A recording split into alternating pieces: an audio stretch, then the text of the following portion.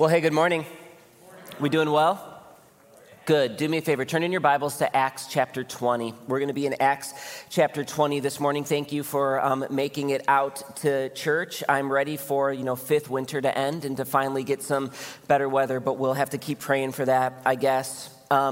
If you've been with us this spring, you know that we have been in a series studying the book of Ephesians. And we've been going through that book verse by verse, chapter by chapter. And last week, my dad wrapped up the book of Ephesians. He preached the last half of chapter 6 in his PJs. Remember that? And I will just say that there are some things he runs by us before he does them, and then there's other things he does not run by us before he does them. Last week would fall in the latter category, so I'm sorry about that. I had no control over that decision. So here's where we're at. We finished the book, and we have 2 weeks left before Easter. And so we're actually not going to stop with our study of Ephesians, but we're going to do something cool the next 2 weeks. This week, we're going to see a passage in the book of Acts where we get to visibly see the Ephesian church in action. And then next week, we're actually going to hear a letter that Jesus writes to the church of Ephesus in the book of Revelation. So to kind of wrap up this series, we're moving from reading through the book of Ephesians to seeing the church in action, which is great. And here's what I would say. This is one of my favorite kind of messages to preach, because we're going to be in a passage that I bet you most of you have never read before. It's not super familiar, but as I studied it this week, it was like, wow, this passage is amazing, and it's powerful, and it quickly became one of my favorites. And what we're going to do, which is interesting, we're actually going to see in Acts 20, Paul say goodbye to the Ephesian church. So Paul has been with the church in Ephesus for 3 years. He planted them. He was their pastor, their leader, their church father, and he gets called by the Lord to go back to Jerusalem. And so he's got to say goodbye to this church that he loves dearly. And I think we have so much to learn from his interaction with the Ephesians in Acts 20, right before he sails off to leave them. Look at verse 17. I'm just going to read verses 17 through 38. It's a longer passage, so just follow along as I read. Here's what it says. It says, "And now from Miletus he sent to Ephesus and called the elders of the church to come to him. And when they came to him, he said to them, 'You yourselves know how I lived among you from the first day that I set foot in Asia, serving the Lord with all humility and with tears and with trials, and that happened to me through the plots of the Jews. How I did not shrink from declaring to you anything that was profitable, and teaching you in public and from house to house, testifying to both Jews and to Greeks of repentance towards God and of faith in our Lord Jesus Christ. And now, behold, I'm going to Jerusalem, constrained by the Spirit, not knowing what will happen to me there, except that the Holy Spirit testifies to me in every city that imprisonment and afflictions await me. I do not account my life of any value, nor as precious to myself, but that I may finish my course in the ministry that I received from the Lord Jesus to testify of the gospel of the grace of God. And now, behold, I know that none of you among whom I have gone about proclaiming the kingdom will see my face again. Therefore, I testify to you this day that I am innocent of the blood of all, for I did not shrink from declaring to you the whole counsel of God. Pay careful attention to yourselves and all of the flock in which the Holy Spirit has made you overseers to care for the church of God, which he obtained with his own blood. Now I know that after my departure, fierce wolves will come in among you, not sparing the flock. And from among your own selves will arise men speaking twisted things to draw disciples away after them. Therefore, be alert, remembering that for 3 years I did not cease day or night to admonish everyone with tears. And now I commend to you God and to the word of his grace, which is able to build you up and give you the inheritance amongst all those who are sanctified. I coveted no one's silver or gold or apparel. You yourselves know that these hands ministered to my necessities and to those who were with me. In all things I have shown you that by working hard in this way, we must help the weak and remember the words of our Lord Jesus, how he himself said, 'It is more blessed to give than to receive.' And when he had said these things, they knelt down and prayed with them all. And there was much weeping on the part of all, and they embraced Paul and they kissed him, being sorrowful most of all because of the word that he had spoken, that they would not see his face again. And they accompanied him to the ship." All right, so there's a lot in those verses. I'm actually a little out of breath just reading that, but here's what I want to do. I want to give you a big idea that's going to focus our time together. It's this. 2 foundational elements in a healthy church are truth and tears. That two foundational elements in a healthy church. If we are to be a church that God calls us to be, if we're going to be a place where God is glorified and lives are transformed, we have to be a place where the truth is present, but that has to be accompanied with tears. Look at verse 36 again. It says, and when he had said these things, he knelt down and prayed with them all, and there was much weeping on the part of all, and they embraced Paul and kissed him, even being sorrowful most of all, but the word that he had spoken, that they would not see his face again, and they accompanied him to the ship. Do you see how sweet that moment is? Like, can't you just picture or feel almost tangibly the love that Paul had for that church and the love they had for Paul and the love they had for one another? It's like this story with Paul and the Ephesians ends with everyone kneeling on the ground, praying to God and just bawling their eyes out. And they're hugging and they're kissing and there's tears that are flowing. And they're like, we're going to miss you. We're never going to see you again. And they walk together with Paul to send him off to what God has for him. And when I see this picture, I'm like, how do we get this as a church? How can we be a place where our relationships are so close, where the love is so present and tangible, that there is embracing and tears and love that is present in our church? Well, the truth is the way we get there is through truth and tears. And so what I want to do is I want to start by talking about why the truth is so important in a healthy church. Look at verse 20. It says this, he talks about when he came to them, he goes, how I did not shrink from declaring to you anything that was profitable and teaching you in public and from house to house, testifying to both Jews and to Greeks of repentance towards God and of faith in our Lord Jesus Christ. See what Paul's saying there? He's like, listen, when I came to you, I told you the truth. I was honest with you. I preached to you. I taught you both in public and from house to house. I didn't shrink back from telling you what was true. And in these few verses, we learn four things about the importance of truth in a healthy church. Here's the first. Truth is central to the gospel.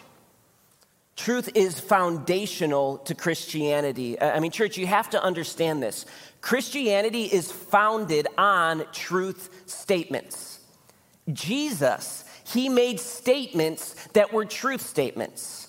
He came and he said, I am the way, the truth, and the life. No one comes to the Father but through me. That's either true or it's not. Jesus is a liar or he's Lord, right? Jesus said, I am the Father are one. Jesus told the disciples, I go and I prepare a place for you that you need to go and make disciples of all nations. Christianity, our hope is rooted in the historical, truthful resurrection of Jesus Christ. That Jesus actually, physically, miraculously rose from the dead after really being dead.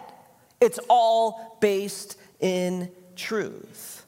If you don't have truth, you don't have Christianity. Imagine this for a moment. Imagine you look outside and all of a sudden your next door neighbor, they've draped the flag of Denmark over their home.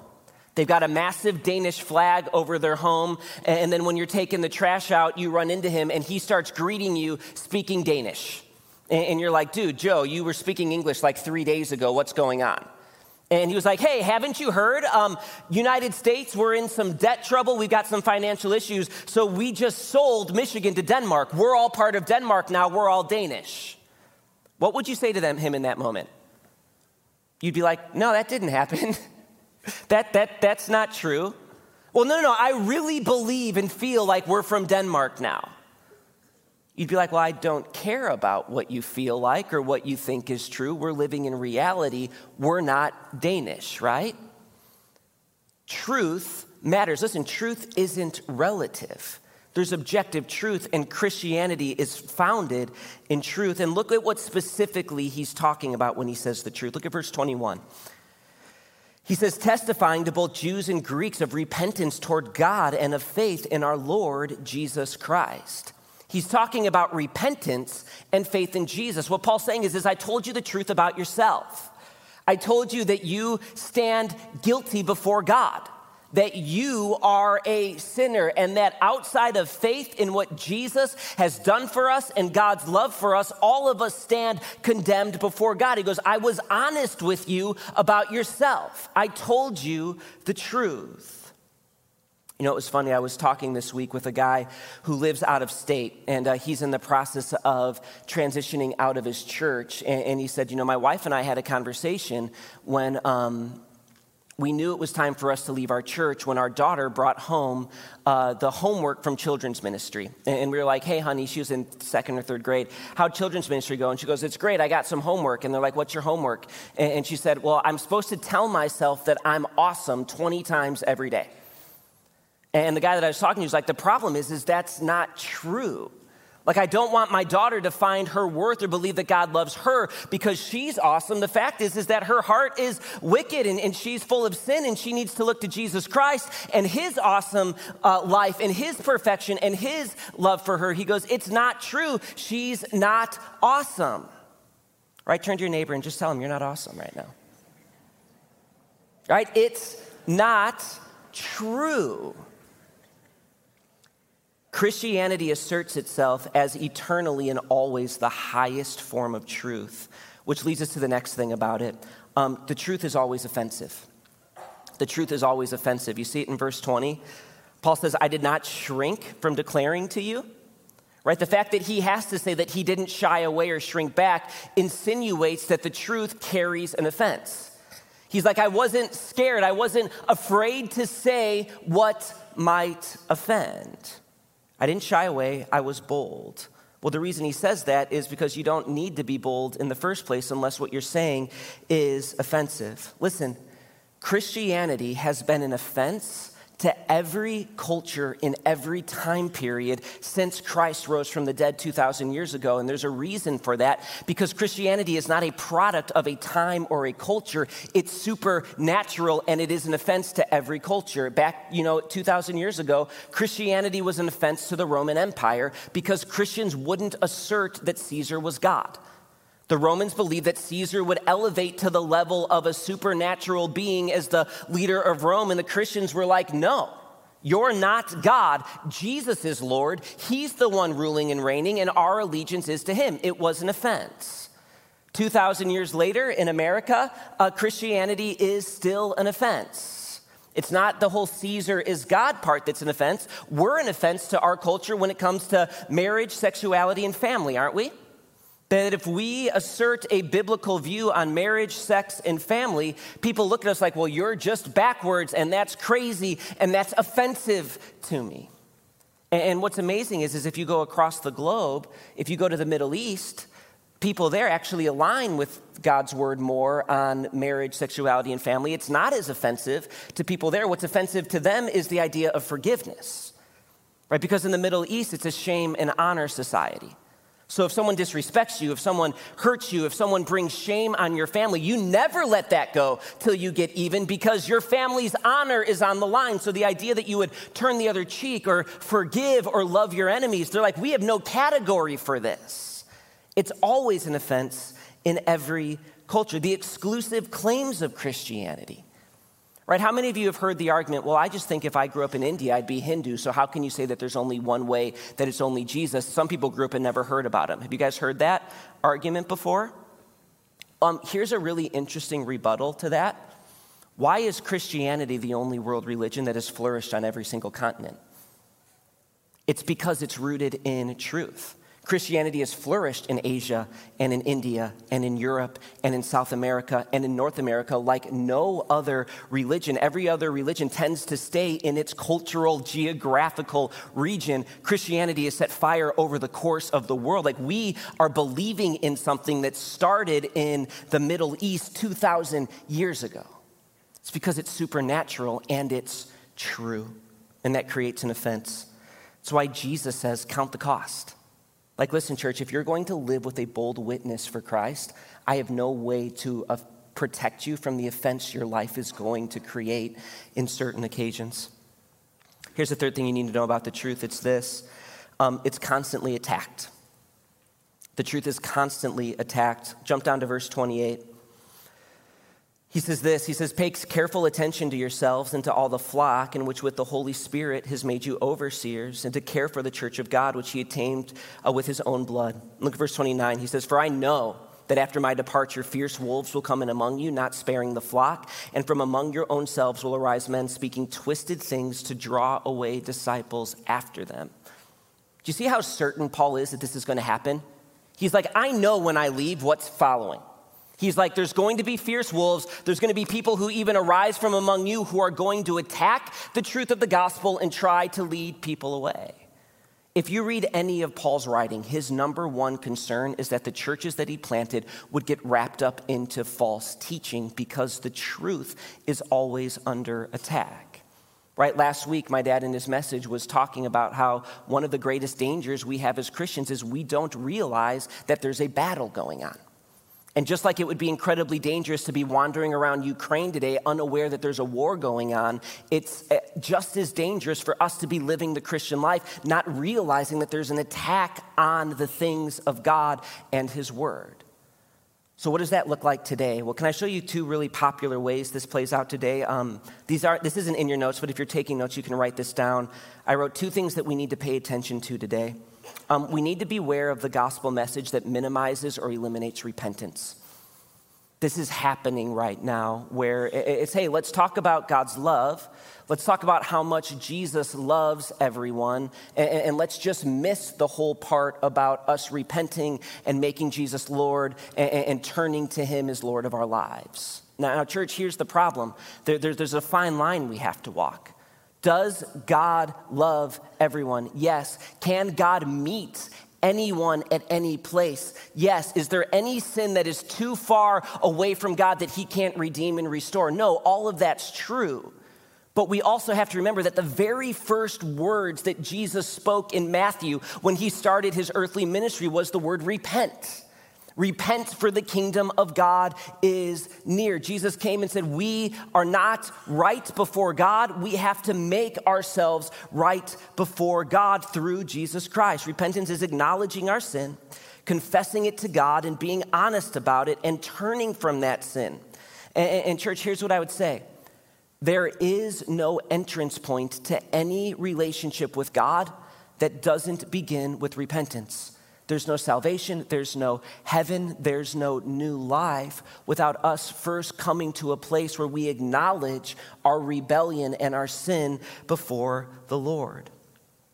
I read a book about 6 months ago from a pastor, and the pastor was close to my age, and so I kind of wanted to read and get his perspective, and it was kind of his manifesto on following Jesus.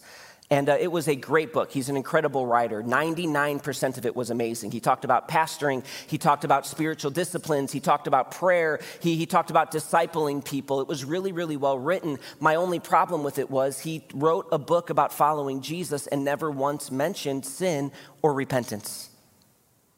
The good news is not the good news until we hear the truth about the bad news. And then here's a second thing to be aware of. Be aware of theology that attacks the clarity and the authority of Scripture. Be aware of theology that attacks the clarity and the authority of Scripture.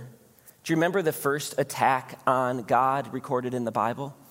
It's from Satan, the serpent in the garden, talking to Eve. Do you remember what he asked Eve? He goes, did God really say? Did God really say that you can't eat of any fruit of any tree in the garden? He is questioning the authority of God's word, and he's twisting it. Any theology that drives towards confusion or the gray. I don't think we can really know what God's intentions were. I don't think the authors were on the same page as God. Is it really possible that we maybe have evolved past what God's word might say? Any type of theology that would question the authority and clarity of God's word, we need to be careful of. If we're going to be a church that honors the Lord, we need to be committed to holding high the authority of Scripture. And church, I would just ask, pray for your pastors and elders as we seek to do this, because there is attack that comes with that. Okay, here's the fourth thing about the truth, which you need to see, is that the truth is given both publicly and individually. Look at verse 20. He says, how I did not shrink from declaring to you anything that was profitable in teaching you in public and from house to house. Do you see how the ministry would work in Ephesus? Is that the people would gather together in large groups and Paul would teach them in public, in large group gatherings. But then ministry also happened in house to house, home to home. And I was so floored when I read this because it's like, man, it's almost like our small group ministry is biblical, huh? Do you see it? It was happening both in public and individually. And church, let me just say this. Look at me right now. It's really easy to hide in this church. Do you know that? Like, especially y'all on the balcony. Like, the lights are shining into my eyes. I can't even see you up there. It's easy to hide in this church. And we have 4 services in 2 locations on 2 different days. And it's easy to just come in and come out and to not be known and to not know people and to hide. Piece of advice my dad gave me once, which I think is so right. He goes, Cal, the worst form of communication is emails and texts. He goes, if you ever have to have a hard conversation with someone, go have it face to face. Don't do it over text and don't do it over email. And here's why. Because you can't read tone. You don't know how people are saying things when you just get it in written text. He goes, the second worst way to communicate is over the phone. Right? Because over the phone, you can hear the voice and you might be able to pick up on tone, but you can't read body language. You can still hide how you're really feeling, when you're on the phone with someone. Like you've been on the phone with someone and they say something and you're rolling your eyes while you answer, right? But you can hide that because they can't see you. A good way to get to know someone is meet with them face to face. Because then you get to look at them eye to eye, you get to read their body language, you get to hear their tone. It's how you get to know someone. You want to know an even better way to get to know someone than sitting down with them face to face? Do it routinely, week in, week out, go to their home, do life together. It gets really, really hard to hide. It's not impossible. People are really, really good at hiding, but it's way harder when you're committed to building relationship where you are with one another on a consistent basis. Like I have friends in my life who they'll come into my house and they'll just be like, Cal, what's wrong? And I'm like, I didn't even say anything. How did you know? And they're like, we can just tell by your countenance. We know you so well that we know that there's something going on. We see it all over your face. They know me in some ways just as well as I know myself, and that's healthy. And what Paul's saying was it wasn't just publicly, but we gathered together in homes and we needed the truth of God's word into our circumstances and into our lives, and we prayed to each other. There was a closeness there because there was a commitment both to gather publicly and individually. The truth has to be elevated. It has to be something that it's not just that I do, but that we all do to one another. But church, listen, there also has to be tears. Did you notice all the time in this passage where Paul talks about crying? Like there's crying all over these verses. In verse 19, Paul's like, when I came to you, I came with humility and tears. He says it again in verse 31, that when I ministered, I admonished all of you through tears. And then at the end of the passage, everyone's kneeling, everyone's messy crying, there's snot running down their noses, they're hugging, they're kissing, even the dudes are giving each other bro hugs and kissing each other on the cheek, and everyone's weeping. It's like my wife when she watches a chick flick. There's tears all over the place. Why are tears so vital to healthy churches? Well, there's 3 reasons. Here's the first. Because the gospel frees us from having to hide. One of the reasons why this has to be a place where tears occasionally flow is because we have to be people who don't hide from one another. The gospel frees us to not have to do that. Look at verse 19 again. Or 18, he says, you yourselves know how I lived among you the whole time from the first day I set foot in Asia, serving the Lord with all humility and with tears and with trials and all that happened with me through the plots of the Jews. See what Paul says? He's like, when I came to you, I was honest. I didn't try to impress you. I didn't try to sell you anything, but I was humble, I was honest, and I told you when things weren't okay. He's like, I told you about how difficult my life had been. I told you about my fears, my worries, and I ministered to you through tears. One of the things I love about the gospel is that it tears us down to the absolute studs before it rebuilds us back up. Like church, you know that the gospel says some pretty awful things about all of us, doesn't it? It says that all of our hearts are desperately wicked. That we, most of the time, are the biggest issue in our lives. Our misplaced hopes, our idols, our attitudes, that oftentimes we are our biggest issues. that we are, again, desperately wicked, that we have turned away from God, that if that left to ourselves, if it was between following our glory or submitting our lives to God, we would choose ourselves every day and twice on Sunday. But in spite of all of that, that we have received the most amazing transformative love the world has ever known. That God has pursued us, that he's made us clean, that we are righteous in him, that he has changed our hearts. He's given us a new spirit that lives within us, and it is a life-changing experience. But it doesn't matter how successful you are or how much people like you or how attractive you are or how well your family looks put together. There's this truth that none of us really have it all together. So here's the question. If we really believe that, who in here do we actually need to impress? Right? So if we really believe the gospel, I can be free to be like, hey, what the Bible says about me is true. I'm not doing great right now.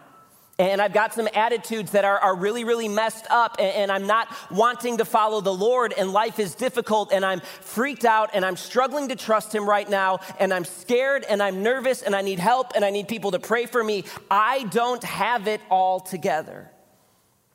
Church, one of the greatest markers of spiritual maturity is actually being able to put your hand up and say, I'm not doing well right now.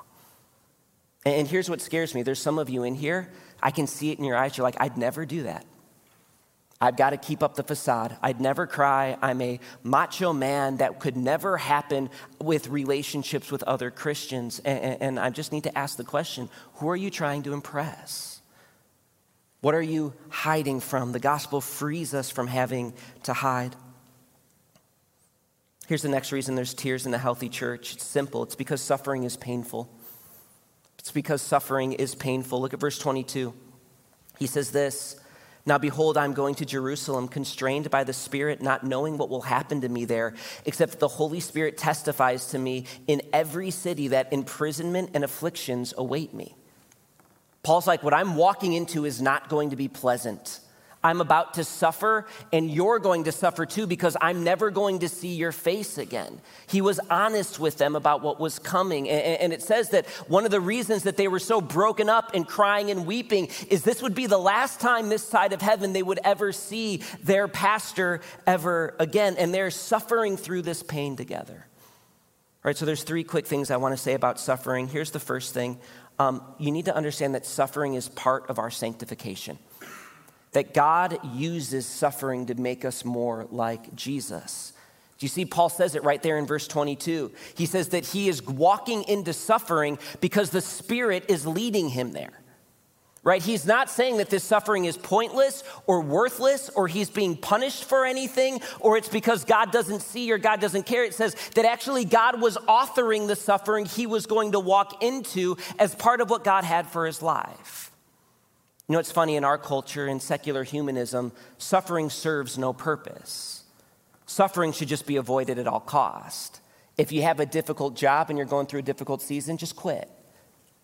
If your marriage is rough, bail on the marriage. If a friendship breaks down, it's all right. You can just block them on Instagram and move on with life. There is no purpose to suffering. But Paul says, no, that's not true at all. In fact, suffering, Paul often, when he talks about it in Scripture, says, I am sharing in the sufferings of Jesus.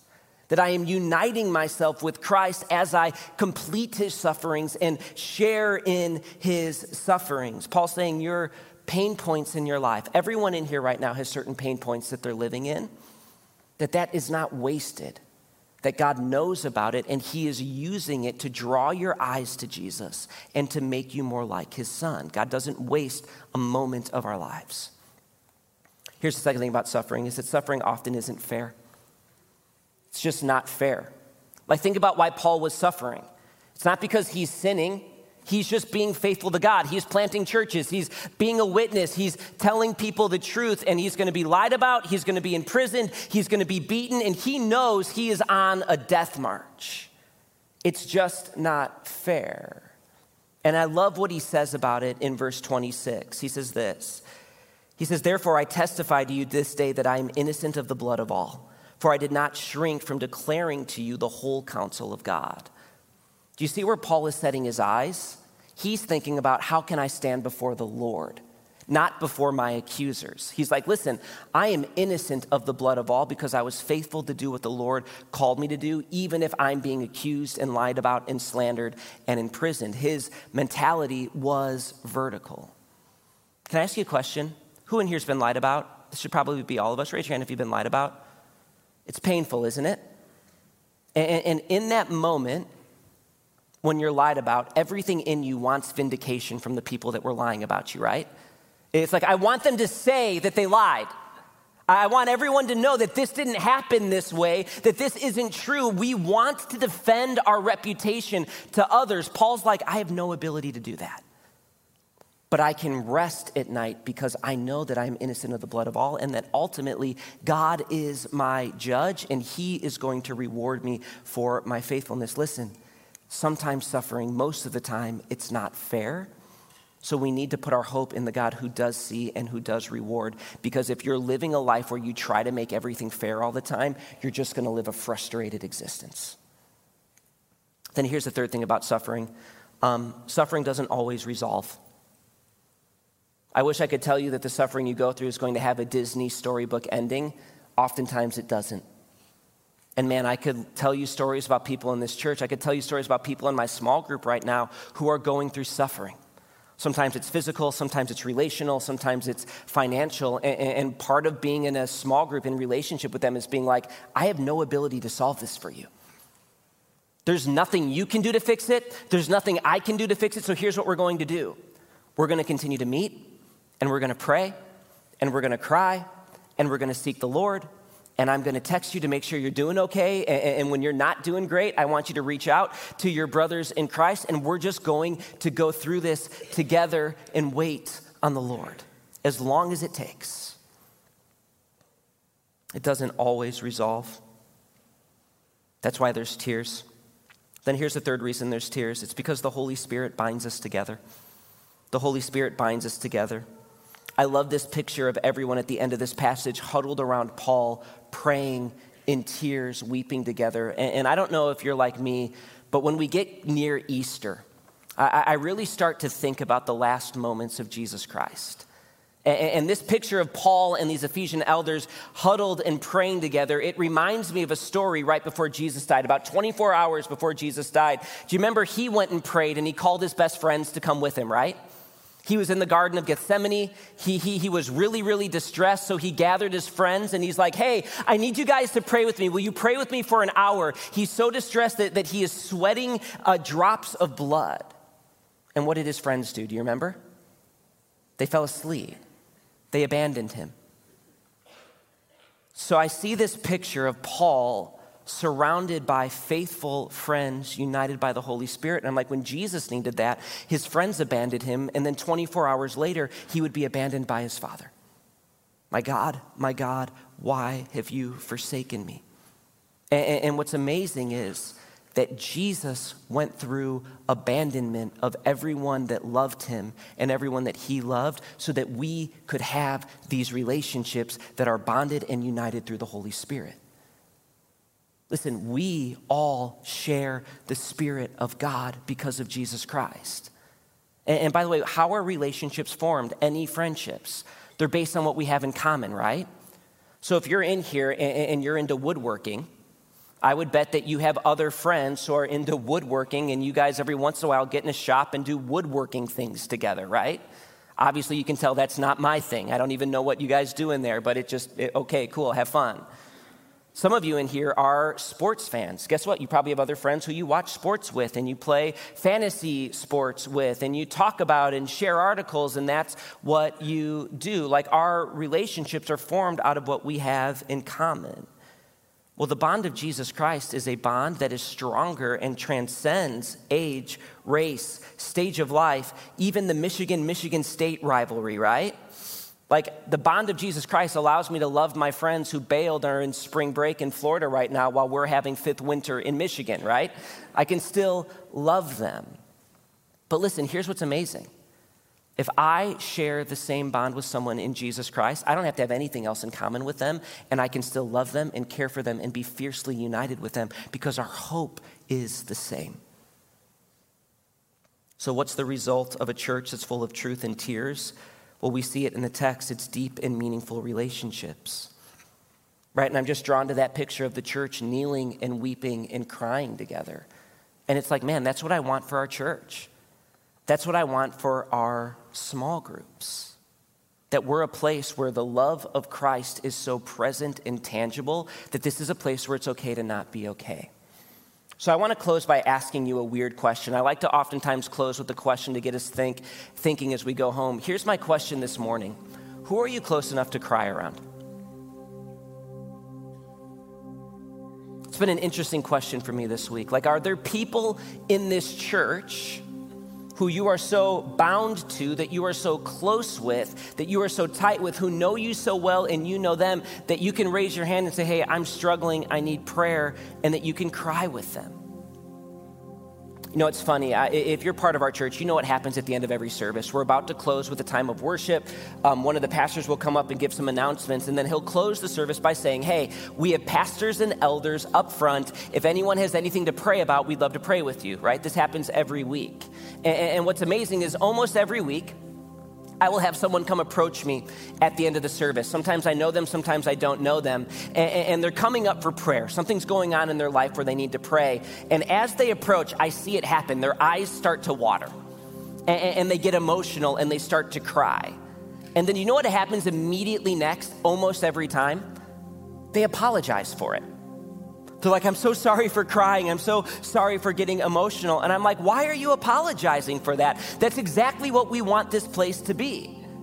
Church should be the first place that people who are suffering are like, man, I need to get there because there's going to be people who love me and point me to the truth and can cry with me. We as Christians, we should be the first place people in our lives who are struggling know to go to, because we're going to meet them with truth and grace. So my question is, are you hiding here? Or are you modeling what we see for us in Scripture in Acts 20 of a place that is marked with truth and tears? Who are you close enough to cry around? Let's pray. Heavenly Father, I thank you for your word. I thank you for this morning. I thank you for just the testimony of a church that is loving you and loving others well. God, I pray that for us. And God, I know that there's so many people in here this morning who live this out so faithfully. Thank you for that. God, I pray that we would grow in this. I think there's always room to grow in the areas of truth and tears. God, may we be a church that's faithful. May we be a church that elevates your word, but may we be also a church where lives are transformed and people are loved well, and we walk through the suffering of life warmly and kindly together. Would you help us with that? We need you. We love you. We're so thankful that we can be united and tied together through the Holy Spirit, which has been so richly given to you through Jesus Christ. We love you. It's in your Son's name we pray. Amen.